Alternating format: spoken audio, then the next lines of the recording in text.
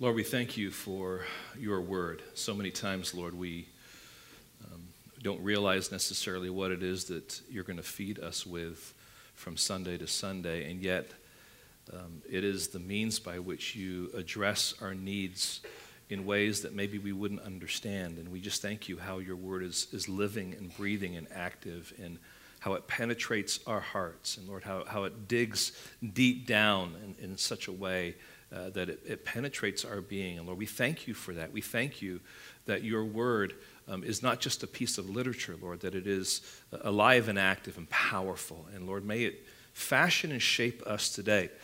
Lord, what we are not, would you make us? What we know not, would you teach us? And Lord, what we have not, would you give us today? And would you allow me simply to be your mouthpiece, that you would have your way with us through the preaching of your word. We ask in your precious holy name.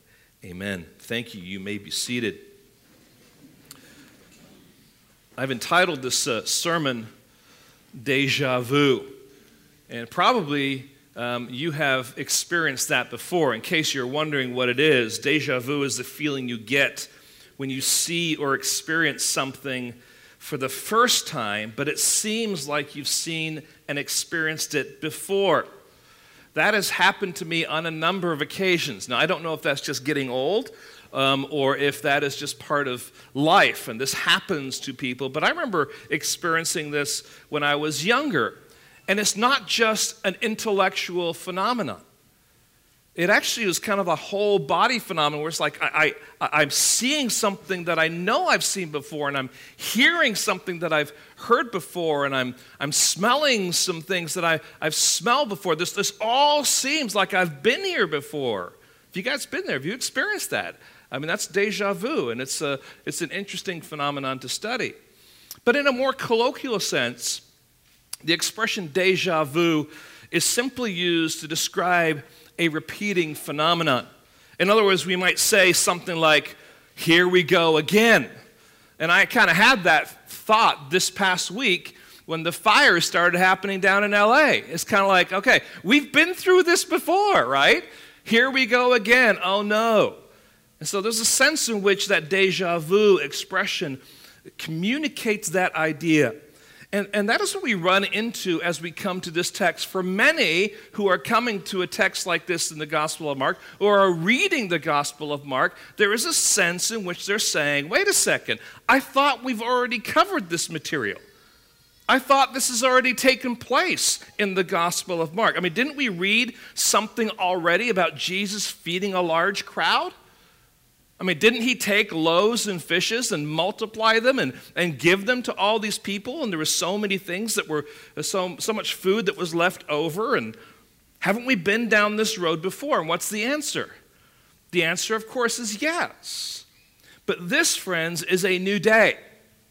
And this is a new day in a new place, a new territory. This is a Gentile territory of Decapolis where this is taking place.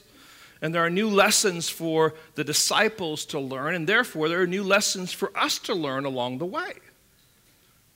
And his disciples have been with him for months, watching, listening, and learning about who Jesus is. If you remember, they've seen him cast out demons. They've been present when he has healed the sick. They've been with him as he calms the storm. They've listened to his teaching and his preaching. They've been a part of his miracles. I mean, he says, go out as he's multiplying the loaves and the fish, and you give these to the people. They're a part of what he's doing. There they are. But still, they have difficulty in understanding.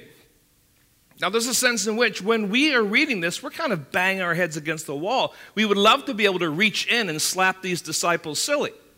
To say, don't you get it? Can't you see what's going on here?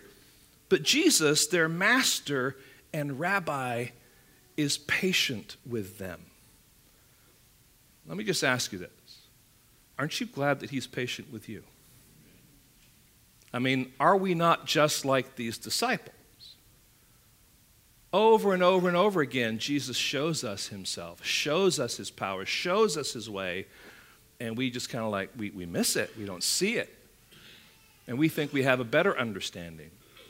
But he continues to nurture their growth in understanding. And friends, that is what he does with us. And so this morning, I would like for us to look at this passage through this lens, because I think this is really what's going on.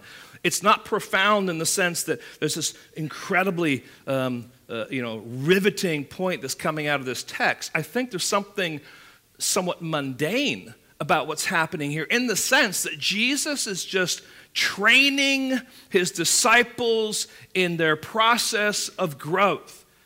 And in particular, I've said it this way, he's always at work nurturing the spiritual growth of his disciples.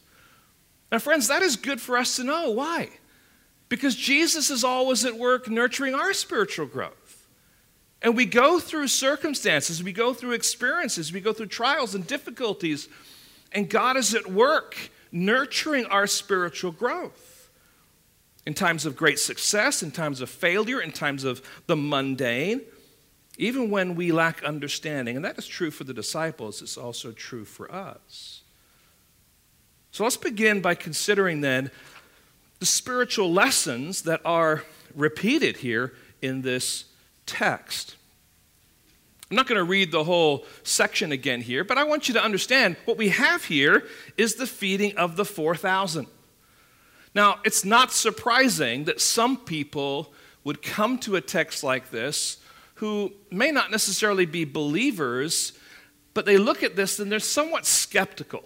There's a lot of people that look at the Bible and they try and cut it up and say, well, this doesn't belong and this doesn't belong, and this is what this person's doing here, and that they've added this and they've taken this away. And some people might come to this passage and just simply say, all Mark is doing is repeating the same story that he did in chapter 6.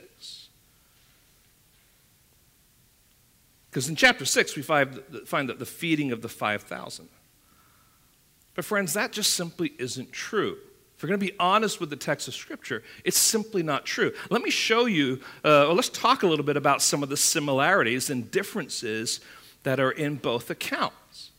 Now, I'm walking through this because I think there's an aspect where we need to be confident in the Word of God that we hold in our hands. Now, I want you to think about this. Similarities. In both accounts, we find that a great crowd gathered to listen to Jesus somewhere out in the wilderness. In both accounts, Jesus was moved by compassion for the needs of the people who were gathered. In both accounts, Jesus' disciples expressed doubts that such a large group could be fed in the wilderness. Not only that, Jesus inquired of the disciples as to what provisions were on hand, and they only had a few loaves and some fish. Again, Jesus multiplies the loaves and the fishes to such a degree that all the people present are satisfied to the full. And then a large number of leftovers are gathered up by the disciples, put into baskets. And not only that, in both of these accounts, they are followed by a confrontation with the Pharisees. Now, it's not surprising that there's elements that are similar here. But friends, there are also some differences in this account. Notice that the people are with Jesus in this account for 3 days, not just one. Not only that, there are 7 loaves, not 5. Well, you say those are little simple things that some kind of scribal person could put in there and change the story how they want. All right. Not only that, there are fewer baskets that are left over in this account. Also, in chapter 6, the word for fish is a generic word for fish. In this particular account, it literally is sardines. Finally, Mark records Jesus' words referring back to both miracles. Look, if you would, at verse 19 and verse 20. Jesus speaking to his disciples, when I broke the 5 loaves for the 5,000, how many baskets full of broken pieces did you take up? And the answer is what? 12. And the 7 for the 4,000, how many baskets full of broken pieces did you take up? And they said to him, 7. So if you want to claim that these are two different accounts, guess who you have to argue with? Jesus himself, in the account, is referring to both of these feeding of multitudes in the wilderness. See, if you just allow the text to speak, if you just sit back and read it, you see that these are two separate accounts, similar yet different. And not only that, this particular one continues with some specific lessons. And so here's some lessons for us from verses 1 through 10 in particular. First of all, this feeding of the 5,000 or the 4,000 reminds us about the truth that Jesus is the bread of life. Now, I know that when we spent time during that first feeding of the 5,000, we spent a lot of time in emphasizing this. But let me just remind you that what we're seeing here is that Jesus is the greater Moses. If you remember when the children of Israel were in the wilderness, and God provided manna from heaven. And what does manna mean? What is this? But it was God's provision. God's provision for people who were hungry. That's found in Exodus chapter 16 and verse 4. But now Jesus provides bread from heaven. He is the bread of life, and he's doing that for all. Let me remind you of John's record of Jesus' words. You might want to turn there and read this with me. John chapter 6, verses 48 through 51. So I'm not making this up. Jesus himself is identifying himself as the bread of life and connecting what he's doing to what Moses did in the wilderness. We have here John 6, 48 through 51. He says, I am the bread of life. Now, is there any question about what Jesus is saying there? I am the bread of life. Your fathers ate the manna in the wilderness and they died. This is the bread that comes down from heaven so that one may eat of it and not die. What's the this that he's referring to? Himself. I am the living bread that came down from heaven. If anyone eats of this bread, he will live forever. And the bread that I will give for the life of the world is my flesh. See, Jesus is identifying himself through both of these feedings that he is the one that truly satisfies. And he shows that through a miracle of provision of bread and then some fish. But that miracle is pointing to himself as the bread of life, as the one who provides not physical food, but spiritual food that lasts for eternity. So Jesus is saying he's the one that truly satisfies. And now we must remember that Jesus wasn't just hanging out with 4,000 people. He was with them for 3 days, it says. What was he doing during that time?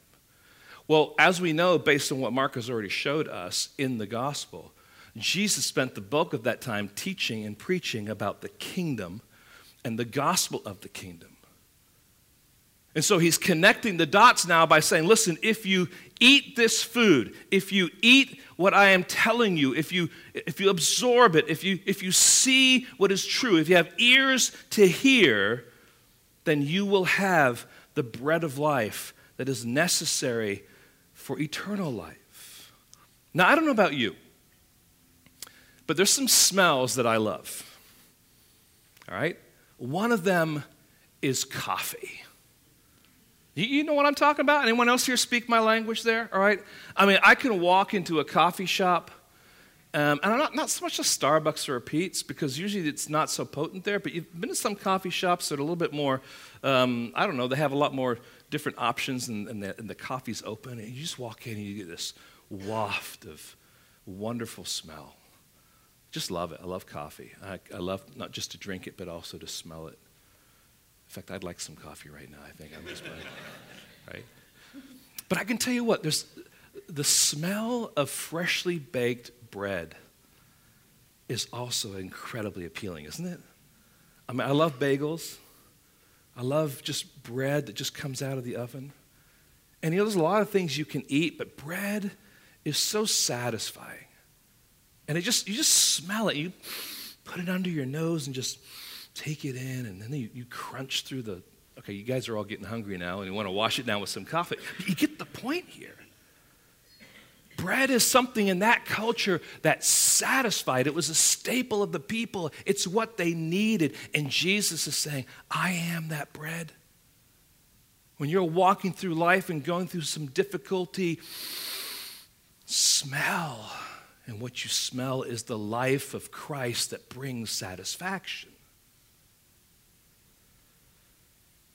So the truth about Jesus as the bread of life is the first lesson. The second lesson that this account gives us is that the bread of life is for both the Jew and the Gentile. Now, why am I saying that? Because the feeding of the 5,000 took place in a context that was primarily where Jews lived.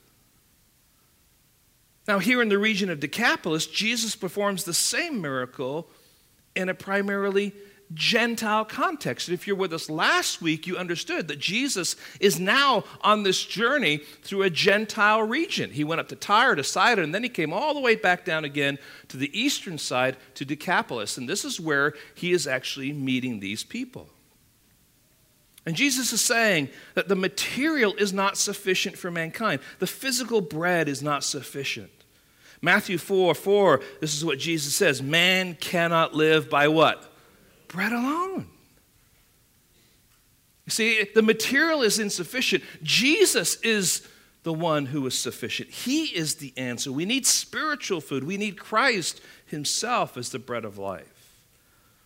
And so like stories like Jonah, the three accounts that we had, the two that we covered last week, in this particular account, they all are pointing us to the fact that these supposed Gentiles who are identified by the Apostle Paul as far off, away from the truth of Israel, are actually much closer than we can imagine. In fact, Gentiles might be ostracized by the Jews, but they are not ostracized by God. And pretty much everyone in this room is evidence of that. Now, to put it into perspective in today's context, there are those who are enemies of God's people being the church, right? Christians who make up the church. But those enemies, whatever they might look like, however adamant they are, and however aggressive they are, and however intimidating they are not beyond the compassion of Jesus. You talk to missionaries around the world who go into very, very difficult contexts, and they enter into the lives of people who are totally opposed to Christianity, and they simply begin to open the Word of God and simply begin to share what it says, and people begin to read it, and they're like, this is not what I was told the Bible was about. This Jesus that I'm reading about here is not the Jesus that whatever my religion is or whatever that group is that's kind of overseeing me has been portraying. What I'm seeing here is a different Jesus. This Jesus actually is really attractive. And see, this is what Mark is doing with his gospel. He's showing who Jesus is. He is an attractive Messiah. And so when Jesus sends these Gentiles away, it's not to get rid of them, but friends, it's to liberate them, because they've been with him for 3 days where he has been teaching and preaching the gospel of the kingdom. He has fed them, and there are some who have heard, there are some who have seen, there's some who have eaten of the spiritual food, and now they're satisfied because of the bread of life.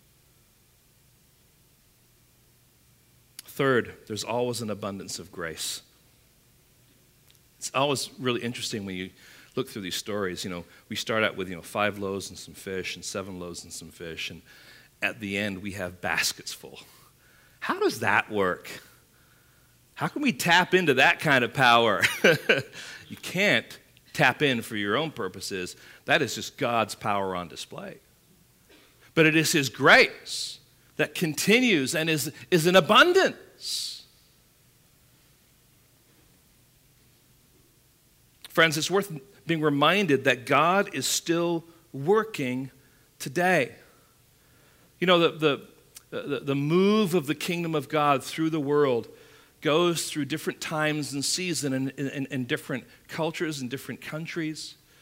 And there was a time when the move of God hit the United States and there was great revival. J.D. was talking about Jonathan Edwards and the northeastern part of the United States. Huge, incredible revivals took place there. The revivals that took place across England. And then in particular, when the English Empire grew, and don't connect these two things together, but when the English Empire grew, then Christians went behind the growing of the empire, taking the gospel where they went. And it went to places, and there are great revivals in those places. But things are happening in different places in the world that are staggering. You know, we think about the church in China, and for a long time we thought, man, they're persecuted, they're suffering, and all this kind of stuff. But at the same time, what was going on? God was refining his church. And that church was alive and well. In fact, it was healthier than the church in the place that had freedom to worship. And these movements are going on. The point here is this, that God's grace is not done until God is done with his plan. And for you in particular, if you're still breathing, you are still one who has the privilege of carrying the message of God's grace to people, even if they seem hostile to you. So there's always an abundance of God's grace. Until he comes again, the mission of the church still remains to take the gospel to those who don't know him, to train those who come to him in the ways of God, and ultimately together to bring glory to his name by being obedient to his word. It's very simple when it comes down to it. But there's one more lesson from this account that I think is helpful for us. And this takes us back a few chapters to chapter 5. And it's the power of testimony. Do you remember the last time Jesus was in the region of Decapolis? He had gotten out of the boat and he encountered a demoniac, a man who was possessed by a demon. And the people used to shackle him down, but he would break free. You remember that? And he ends up casting all the demons, legion, out of this man into the pigs, and then the pigs go running down to the water and they die. And here's what Jesus says to this man after he has cast out those demons from him. This is Mark chapter 5, and this is verse 19 and 20. He says, "Go home to your friends and tell them how much the Lord has done for you and how he has had mercy on you." Verse 20, "And he went away and began to proclaim in Decapolis how much Jesus had done for him. And everyone marveled." I would like to think, and I don't think it's too improper to think this way, that the testimony of this man in sharing what Jesus had done for him stirred up people in that region so that when Jesus arrived in that same region, they came out to see him. They came out to find out who this person is. And they listened to him based on the testimony of this one man. Now, friends, hear this. Do not underestimate the power of your gospel testimony. Don't underestimate the fact that you have a story to tell. Don't underestimate the fact that you have a gospel message because of what Christ has done in you that other people can hear about. You might feel awkward sharing it. You might feel strange communicating to someone who's an unbeliever. But that's the way that God actually brings people to a place where they understand the gospel, is by means of testimony. And you might think, well, I don't have much to say. If you're a child of God, you have been radically changed. You have new life. You see. You have hope that other people don't have. You have a certainty about the coming of the Lord again. There's so many things that it brings. And so just share the joy that you have in Christ. And lead them to then the core truths of the gospel that are the reason for that joy. And don't be surprised. that a week later, a month later, a year later, or 10 years later, the fruit of that conversation will result in the life changed of that person that you're talking to. So don't be hindered about speaking about Christ's work in your life, past, present, and future. Friends, proclaim it. Share that testimony. So that's the spiritual lessons that the disciples are learning. Friends, these are some of the lessons that they've already learned. They've already learned that Jesus is the bread of life. But isn't it true that sometimes we need to have things repeated? Isn't it true that sometimes we need to have things repeated? Isn't it true that, oh, you get the point, right? It's true, and you know what I'm talking about. So many of you are parents here, right? If you're going to be training, you're going to be nurturing, the repetition's just part of what you do. So let's move now from these spiritual lessons to spiritual blindness. And I just would like to say, as we come to this next part of the text, verse 11 and following, it's deja vu. It's a here we go again. Jesus leaves the region of Decapolis and gets into a boat and takes them to the town of Dalmanutha, which is likely on the western side of the Sea of Galilee, somewhere near Capernaum. And it says he immediately got into the boat with his disciples and went to the district of Dalmanutha. And who does he encounter next? But the Pharisees. Right? The religious leaders. They're coming out to confront Jesus. And as I was studying this, I was reminded of our time in 1st and 2nd Samuel. And do you remember as we were walking through 1st and 2nd Samuel, here's David the king. The story is about David's his ascent to the throne and the trouble that he went through in that process. Who was it that was always nipping at his heels? It's the Philistines. They're always showing up. He's in the wilderness. Oh no, here are the Philistines, you know. He comes to a city. Oh no, the Philistines are here. They're always showing up. The opposition to the things of God will always be showing up. And here we have the Pharisees representing the religious leadership of that day, and they are here to be a thorn in the flesh to Jesus, just like the Philistines were a thorn in the flesh to David. They come and they're antagonistic toward him. Now, notice first of all that they tested the Lord. This is a high-pressure testing. It says the Pharisees came and began to argue with him. Listen, they weren't coming to have a discussion. This wasn't kind of like a frank, open debate. They were coming to put him in his place. They were coming to create something so that as a result of this conversation, they could point to him and they could accuse him of something. And so it says, seeking from him a sign from heaven to test him. Now get this. They had already seen Jesus perform miracles in their very presence. But chapter 3, verse 22 says that although they had seen him perform miracles, their answer, their solution was to attribute those things to the work of the devil. I mean, they'd seen him heal a paralytic in their own presence. The healing of the man with the withered hand, which of course they got upset about because it was on the Sabbath, right? And then, of course, the feeding of the 5,000. Certainly they heard about it, and there's so much more that they, I'm sure, had heard about. But they wanted a sign. They wanted some proof. They wanted Jesus to prove something that would show them that he truly is divine.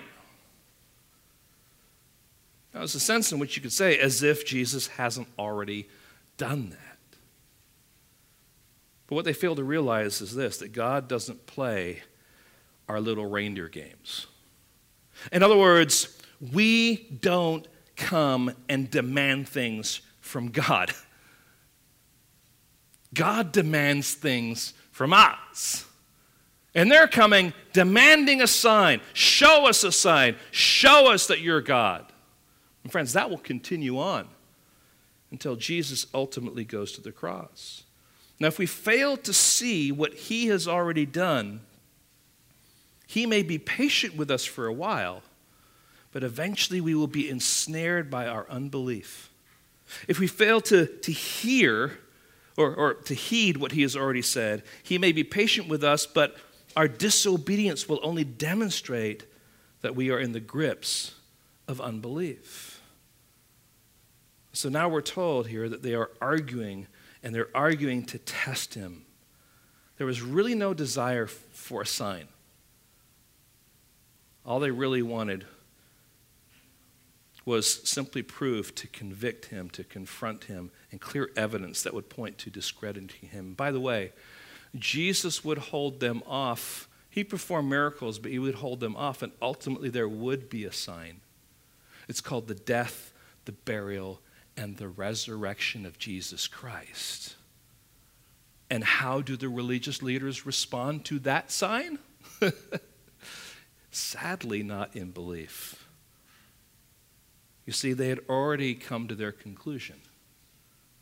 He's not God, and they want to get rid of him. They've already met together and consorted together and desired to kill him. That took place earlier in the gospel. So they tested the Lord. Secondly, they grieved the Lord. Notice how Jesus responds here. And he sighed deeply in his spirit and said, "Why does this generation seek a sign?" Now, this is not so much a sigh out of anger, but a sigh of despair or dismay. Just as God was disgusted with the complaining and the antagonism of the children of Israel in the wilderness, so Jesus is dismayed with the antagonism and this attitude of the religious leadership that comes to confront him. So he refers to them as this generation, which is an Old Testament expression of alienation and opposition. God spoke this way in the days of Noah. This is Genesis chapter 7 and verse 1. Then the Lord said to Noah, "Go into the ark, you and all your household, for I have seen that you are righteous before me in this generation." So this generation is the opposite then of righteousness. He also spoke about the Exodus generation in this way. This is Psalm 95, verses 10 and 11. "For 40 years I loathed that generation and said, they are a people who go astray in their heart, and they have not known my ways. Therefore I swore in my wrath, they shall not enter my rest." And friends, again, the irony of this text is that the Gentiles who are described by the Apostle Paul as far off are actually far closer than even the religious people of Jesus' religion, if you want to put it that way, right? The Jewish religion. They're so blind by what they think they know and the system that they have created that they can't even see the Messiah in front of them. And so ultimately, they are rejected by the Lord. He says, "Truly I say to you, no sign will be given to this generation." No, I'm not going to give you a sign. And he left them. I think it's kind of humorous, personally. Got into the boat again and went to the other side. So no sign will be given to this generation because they're already settled in their unbelief. They won't believe even if they are given a sign. But get this, friends, people don't come to faith because of signs and wonders.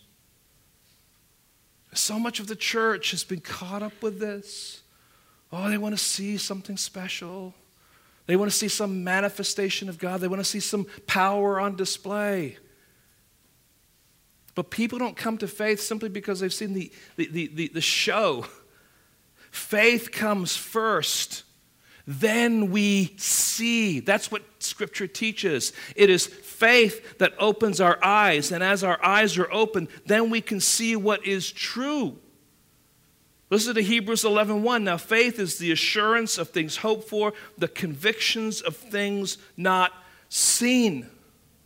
So we hear the gospel, we hear the words of Christ, we hear the text of Scripture, and we believe. We're not looking for God to somehow zap us. We believe what he says because he is the one who's saying it. And he has proven himself to be trustworthy over and over and over again. And so this spiritual blindness ultimately is rejected. And the disciples are watching all this, they're listening to all this, they're observing all this, and they're learning in the process. And then we have spiritual dullness. And here Jesus exercises rebuke. But this has more to do with the disciples themselves. Now, Mark via Peter gives us some information at the front end of this little section. And he's doing that to help us along in the story so that we'll understand the impact of what's about to take place. Verse 14, now they had forgotten to bring bread, that's the disciples, and they had only one loaf with them in the boat.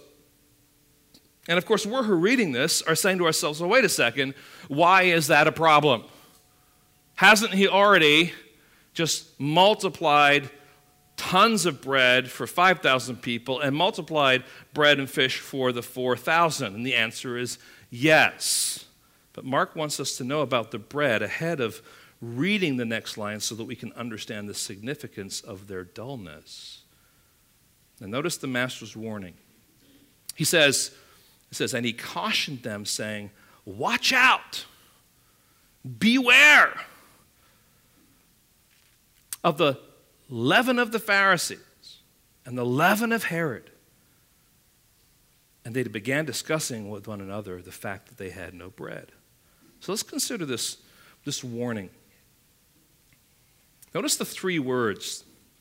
He cautioned, watch out, beware. Now, as a pastor, I've had the privilege through the years to go visit people in their homes. Sometimes they're people that I know. Sometimes they're people that I don't know. And I've come up to many houses where there is a big sign and it says, beware of dog. I always wonder why they don't put the dog, but that's a whole English thing. Beware of dog. And you know, sometimes you read that sign, you're like, okay, I'm going to be careful here. And what you hear behind the fence is like a yap, yap, yap, yap, yap, yap, yap, yap, yap, yap, yap, yap, yap, yap. And it's a little chihuahua that's just going nuts. And you're like, all right, yeah, I actually want to beware a chihuahua because they won't start barking, all day long. But at other times, we hear the low barking of a pit bull or a Great Dane, it's roof, roof. When you hear a low bark, you're just like, uh-oh, this is not going to be good. And there might be a Rottweiler behind there.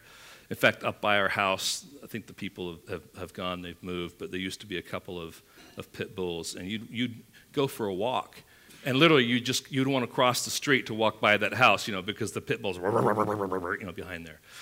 But I've also noticed that I have not yet gone up to a house where it says, beware the cat. As you're going to open the front door, it's like, it just doesn't. Unless I'm at a zoo or an African safari or something like that, it's not going to say that. Now, I'm just trying to, by some humor and illustration here, trying to press this a little bit. What Jesus is saying, though, is beware with the weight of a Rottweiler that is standing behind the fence. This is a serious warning. Jesus is not playing games with his disciples. He wants them to get what he's about to say. This is a very serious time of lesson and instruction for the disciples. So watch out for the leaven of the Pharisees and the leaven of Herod. And of course, leaven is that yeast that ferments and causes dough to rise. It's used in Scripture as an image of this unseen, pervasive influence. And in this context, it really points out to the idea of the influence of sin that comes from these two particular groups. Now, the Apostle Paul, in dealing with the Galatian church that had drifted back from, I want to say, a true spirituality to a more legalistic spirituality, he shakes them up and he says, a little leaven does what? Leavens a whole lump. So you got to get rid of that leaven. You got to purge it out. So what is the leaven of the Pharisees and of Herod? Well, the reality is the Pharisees and Herod really didn't have much in common. In general, It's a warning to the disciples about the sinful influence of the world around them that is seeking to draw them away from Christ and his gospel message. So it's an influence that simply seeks to be in opposition to Jesus. I'm reminded of Psalm 1:1. Blessed is the man that does not walk in the counsel of the ungodly, nor stand in the way of sinners, nor sit in the seat of the scornful. Part of the instruction there is be careful of the influences that you put yourself under, because they will draw you away. There's a progression in that passage. And I think there's a general attitude here that is being communicated. But I think more specifically, we could think about the characteristics of these two groups and come to this conclusion. On one side, you have the Pharisees, whose influence would be that of hypocrisy and legalism. Don't get caught up in that, guys. Beware of that. And then you look at Herod, who would still consider himself a Jew, but he's just living out all worldliness. He's willing to do whatever he can to get the wife that he wants, and he's the king, and he's going to exercise his authority, and it doesn't matter what other people think. In either case, their influence would cause the disciples to forget about Jesus and his bread and only consider themselves. So although the Pharisees and Herod have different values and are opposed to each other in so many different ways, they are both united against Jesus. And friends, it is this uniting against Jesus that is the influence ultimately that he's concerned about. Now, Jesus is compelling them. He's warning them. And how do the disciples respond to Jesus' warning? Here is the Rod Phillips version, the RPV, if you would like. And he cautioned them, saying, "Watch out, beware of the leaven of the Pharisees and the leaven of Herod." And the disciples said, "Squirrel, squirrel, squirrel." Oh, now that you mentioned leaven, it reminds me, we don't have any bread. Where are we going to get bread? Hey, Matthew, what are we going to, did you bring any bread? No. What about John? Did you bring any bread? No. Right? I mean, isn't that what's going on here? Jesus is pouring himself out, pleading with them, watch out, beware of the leaven of the Pharisees and the leaven of Herod. In verse 16, and they begin to discuss with one another the fact that they had no bread. Meow. Isn't that a picture of us? Oh, not me. No, it wouldn't be me. No. There's a dullness here. There's an unwillingness to actually be tapped into the spiritual dynamic. They're listening to Jesus, and their mind is on other things. There's just a dullness that's going on here. Now, I'm not being hard on the disciples, because if you remember, Mark is getting his food for his gospel from Peter, the disciple. And Peter is giving an account of his own failure in this context. He's showing us the denseness and the dullness that they were all experiencing. They're so spiritually dull and easily sidetracked. I mean, they were just really ultimately a motley crew. What patience Jesus must have had with them. And friends, Jesus has patience with us. Because so many times, what we need is right there on the pages of Scripture. It's coming from a sermon, or it's coming from a study that we're doing together, or in the context of counseling, or maybe in a small group, or at home group, or maybe when you're just fellowshipping with another believer. The answers are there, and it's like, meow, zoom, woo. We just don't have eyes to see it. We don't have ears to hear it, because our minds are just tracked in other places. It's the master's warning. Now notice the rebuke. We have 9 questions here. Not questions that are intended to shame, but to instruct. Now look closely at the questions and the themes that Jesus is bringing up. Question number 1, why are you discussing the fact that you have no bread? And the disciples are saying, well, Do you not yet perceive or understand? Possibly, I think so. Maybe not. Apparently not. Are your hearts hardened? Maybe. I'm not sure. I don't think so. Yes. Having eyes, do you not see? And having ears, do you not hear? Well, we see, but maybe not like we need to. And we hear, but maybe not like we should be hearing. And do you not remember? Remember what? Like your miracles, your healings, your casting out of demons, that kind of stuff, or your teaching, your amazing power over the storm. Apparently not. When I broke the 5 loaves for the 5,000, how many baskets full of broken pieces did you take up? We know the answer. We know. 12. Good job. Well, what about when we broke, we had 7 baskets for the 4,000, or 7 loaves for the 4,000. How many baskets full or broken pieces did you take up again? We had the answer. It's 7.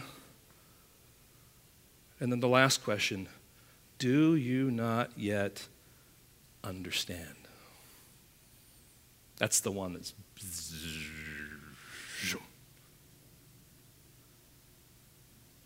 look what I have done with you, disciples. We've gone through the feeding of a multitude twice. You've been a part of it. And yet you're still arguing and fussing over the fact that you only have 1 loaf of bread?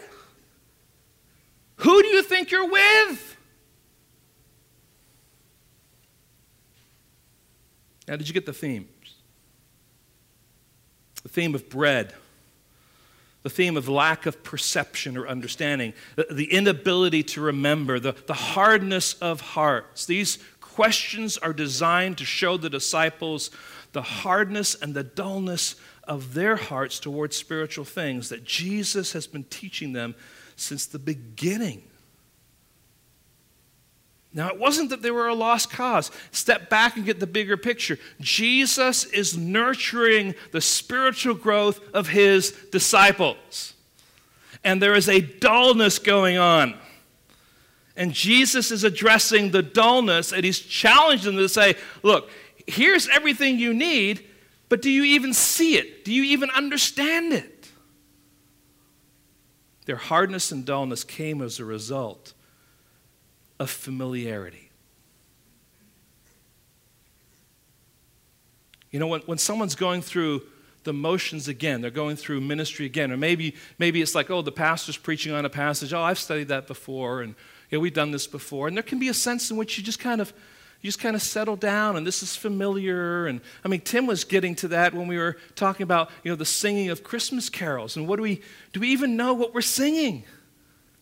Oh, come, all ye faithful, joyful and triumphant. Are you faithful? Are you joyful? Are you triumphant? Well, obviously, oh, come, all ye faithful, joyful and triumphant. You're not joyful, you're not triumphant, you're just going through the motions. Why? Because you're so familiar with things. And it's so easy for us who are talking about the things of God week in and week out in church, in context of small group and home group and fellowshipping together, that it becomes somewhat familiar and it becomes somewhat mundane, and we're not impacted by it like we should. So Jesus is giving them a wake-up call. Do you understand? But twice Jesus has shown them the provision of physical bread. We saw that. In both times he's showing you as the bread of life. The disciples had also been sent out 2 by 2 and were to take no provisions with them. And the implication is that they came back and demonstrated and communicated that God had provided for them. In fact, Luke's gospel tells us in chapter 22, verse 35, and he said to them, when I sent you out with no money bag or knapsack or sandals, did you lack anything? They said, nothing, because God provided for them. Now, these questions serve the reader or listener to consider their response to who Jesus is. Am I out? I'm still on? Okay. So the question that we're asking ourselves now is this. Who is Jesus? And what has he done? Do we have ears to hear, friends? Do we have eyes to see? Do we have minds that desire to remember? Are our hearts hardened by the familiarity of God's word? Because it's been taught and it's been before us so many times. Let's bring things now to a close. And I have 3 concluding thoughts that flow out of this text for us to consider this morning. Number 1 is this. I think it's important for us to recognize the reality of spiritual blindness. And the cause for that spiritual blindness being man's continual unbelief. So people can come face to face with the Jesus of the Bible and totally reject him. You know that because you have coworkers that you share the truth of the gospel with. You have friends or neighbors or family members, and you're giving them the truth. You're not trying to force it on them. You're just trying to show them, this is, hey, you asked me what is it, I do, and why do I believe this? I'm telling you why, and I'm telling you how, and that kind of stuff. But people just have a blindness. All the evidence is there, but it is rejected by them. Now hear this.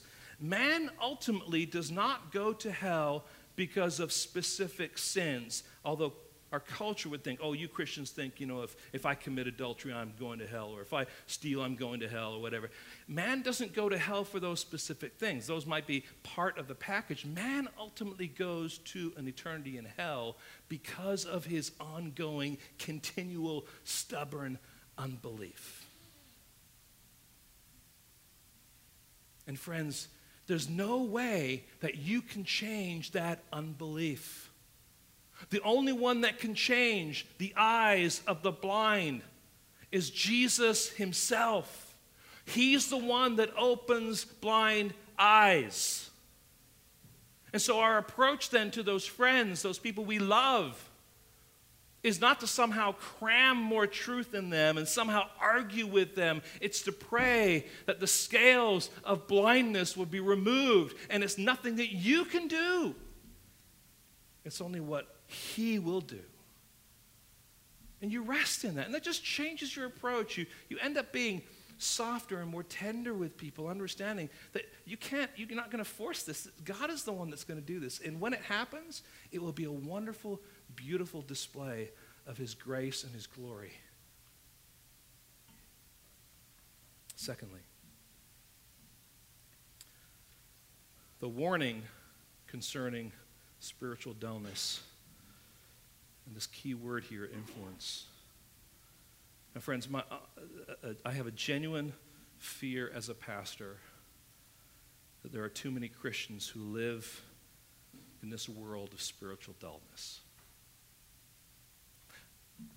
People who are true believers, who put their faith and trust in Jesus Christ, but over time have allowed the influences of the world to jade and to shape their thinking and their understanding about the things of God. It's simply a dullness because it's a wandering away from what God actually says. And so as a result, they allow ungodly influences to shape their thinking. Now, let me kind of give you an example. Spiritual dullness will leave you looking for or expecting something from Jesus. And that's why I think so many people within the body of Christ are looking for a spiritual zap. They're looking for a spiritual experience. Hey, God, I need a spiritual zap. And so they go to a church where they're going to get some pow and wow. Oh, this is great. The problem is the zap fades. And it's not really a spiritual zap at all. It's just an emotional hype. But they perceive it as being a spiritual event, and it's not. Or maybe they're just like, God, I just want health, and I want wealth, and there's a whole crowd under the broad umbrella of of the body of Christ that are just pursuing health and wealth and prosperity and that kind of stuff. Friends, that is not the reality of the gospel. Ultimately, Jesus doesn't care about your wealth because you and I have riches far beyond imagination because we are his children. We have an inheritance. We have a place set aside for us in heaven. Sometimes we're looking for and expecting that our problems will disappear.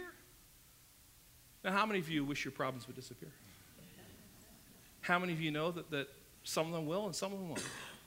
And some problems will disappear and new ones will enter, right? Jesus didn't come to say all your problems will disappear. I'm sure there are people that came that day to listen to him. Well, there was 3 days, and they listened to him, and they heard, and they believed, and on the way home, they got a blister on their foot. Well, how come God didn't take care of this blister? Hey, listen, you're a human being. I've created you to be a part of this world, and part of this world means there's going to be suffering, even a blister. So you're going to have to learn how to live with that and how to glorify me with that. Sometimes they just simply want success in life or no more suffering.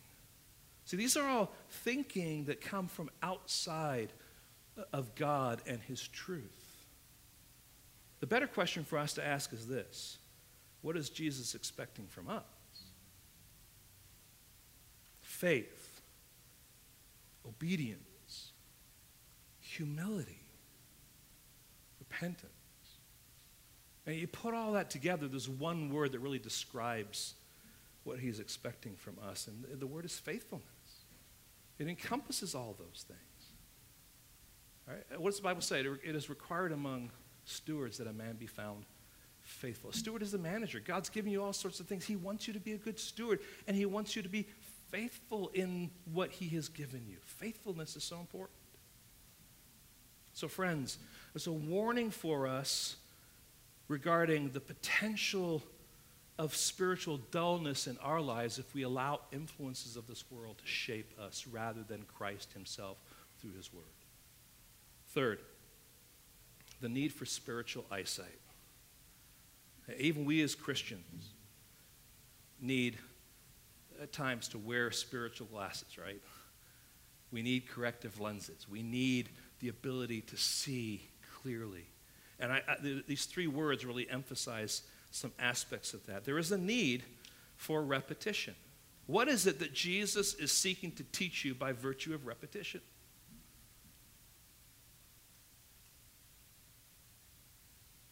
I mean, is Jesus saying to you, hey, can you hear me now? Can you hear me now? But then he'll say, can you see me now? Because what we hear is only helping us then to see. And the ability to see then is only helping us then to believe. And this repetition is an opportunity for us to say, okay, God is trying to teach me something. You may have been under this spell at different times. Maybe you're having your own personal devotions, whether you have it a lot or you don't have it a lot, or maybe you listen to the radio and you hear something, and you maybe go to a home group and you're like, hey, what they talked about on the radio or what I read in my Bible this morning and what we're talking about at home group tonight is like the same thing. And then you come to church and we happen to be talking on a particular passage and it happens to address the same thing, and you're saying, okay, this is really spooky, right? It's not spooky at all. This is God using all these means by which to point you to say, hey, listen, there's something I want to address. There's something I want you to see. There's something I want you to hear. Will you listen? Will you hear? Will you believe?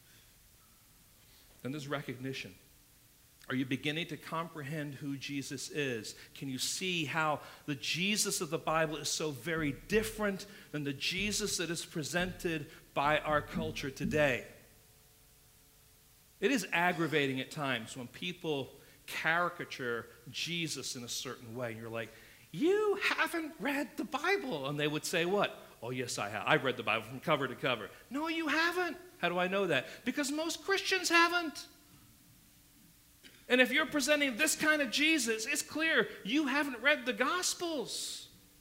Because that's not the Jesus that's recorded in the Gospels. You know, gentle Jesus, meek and mild. Well, in the Gospels, you don't always see that. He's certainly not that way in our text today with the Pharisees.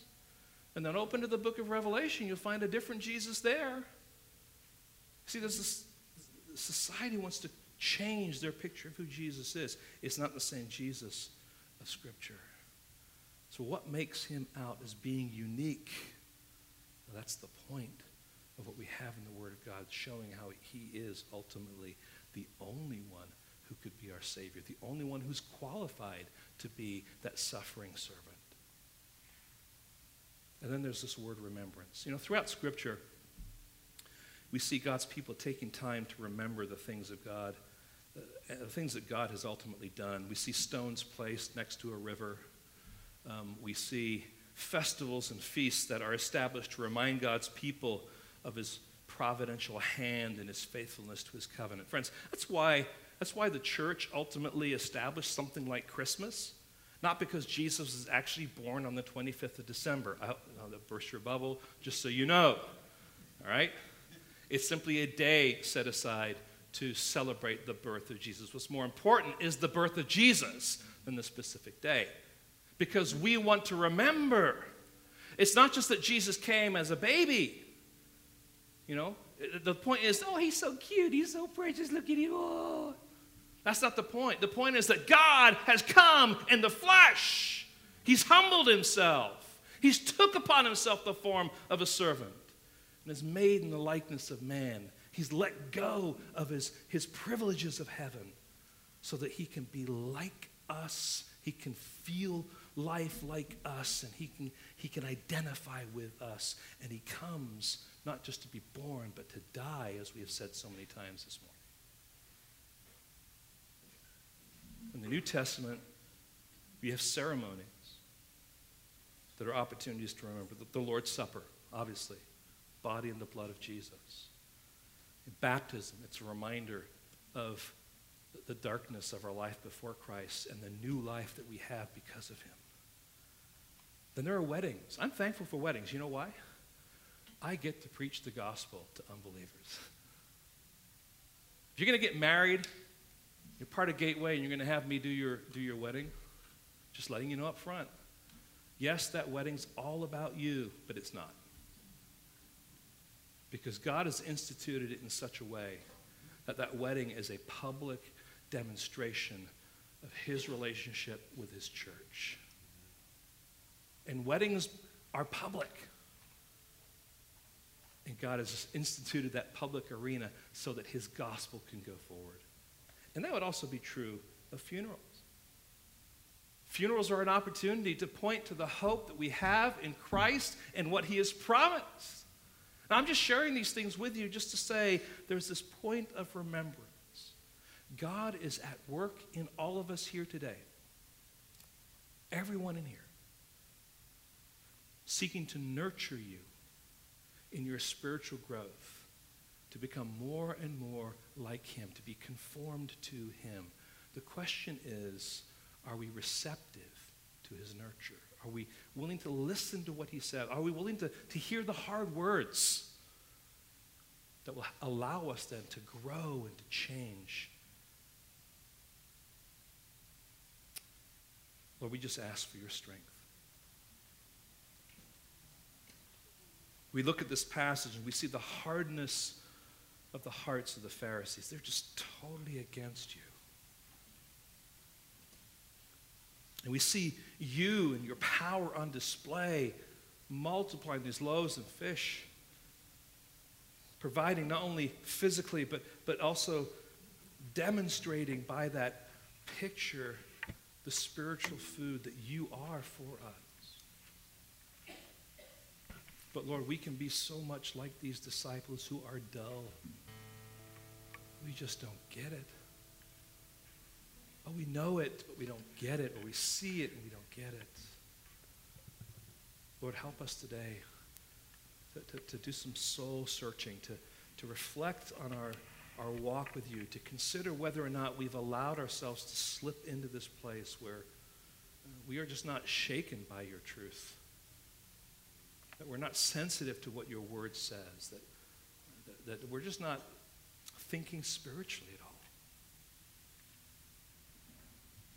Lord, revive us, renew us, convict us, but comfort us, Lord, with your gospel. We ask this